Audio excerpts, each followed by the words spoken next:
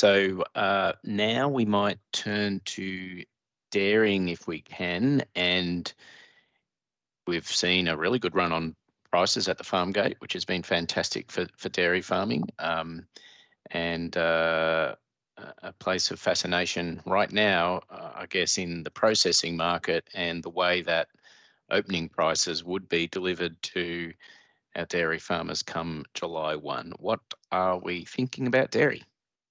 Look, dairy remains interesting for dairy farmers, as you say, whether it's the farm gate prices or the global dairy trade prices, they remain high. So that is a very good side of the market, and the demand remains strong for dairy products on a global basis.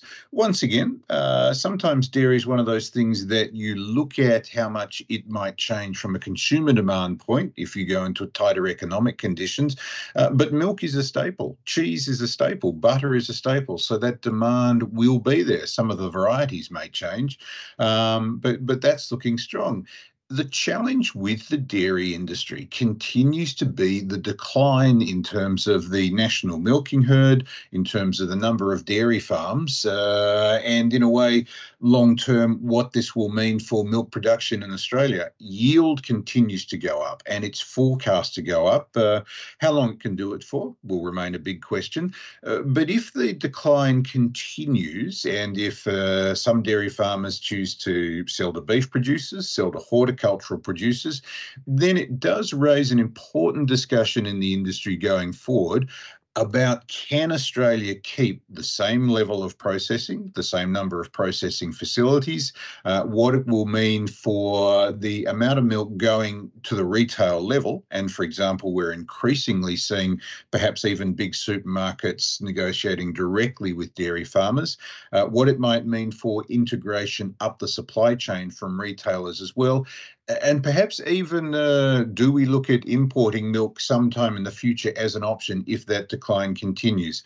But as you say, for the time being, dairy farmers looking to a reasonable opening price when things happen in the middle of the year. And the season, the rain has been good in so many dairy areas, so that's another positive right now. Yeah, thanks. Let's hope it's a good opening price that keeps farm profitability and reinvestment alive and well, and one that also allows the processors to operate profitably, so that we're both going to market well right through the supply chain, not just at one end or the other. But farmers do need that incentive, don't they? Because clearly we're struggling with total domestic milk pool, fewer operators producing more, but at some point, yes, that can create other issues as we're invested for a much bigger milk pool. And even what do you think? I mean, is there a danger in becoming a much more predominant domestic industry as opposed to an outward-looking export industry? Because that's changed a lot over the last 4 or 5 years.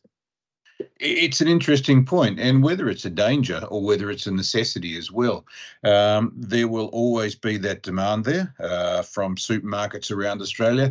One of the interesting economic points is that when over 60% of milk comes out of Victoria, but it's nationally in demand, how some of the stakeholders in the supply chain continue to adapt to that. For example, in terms of dairy products getting to Western Australia and into Perth, particularly when the number of dairy farms in Perth or in West Australia is smaller than ever, that'll be an interesting one as to whether there is need to develop them over there, what the transport costs may add, what the processing facilities over there may be. Same with Queensland too.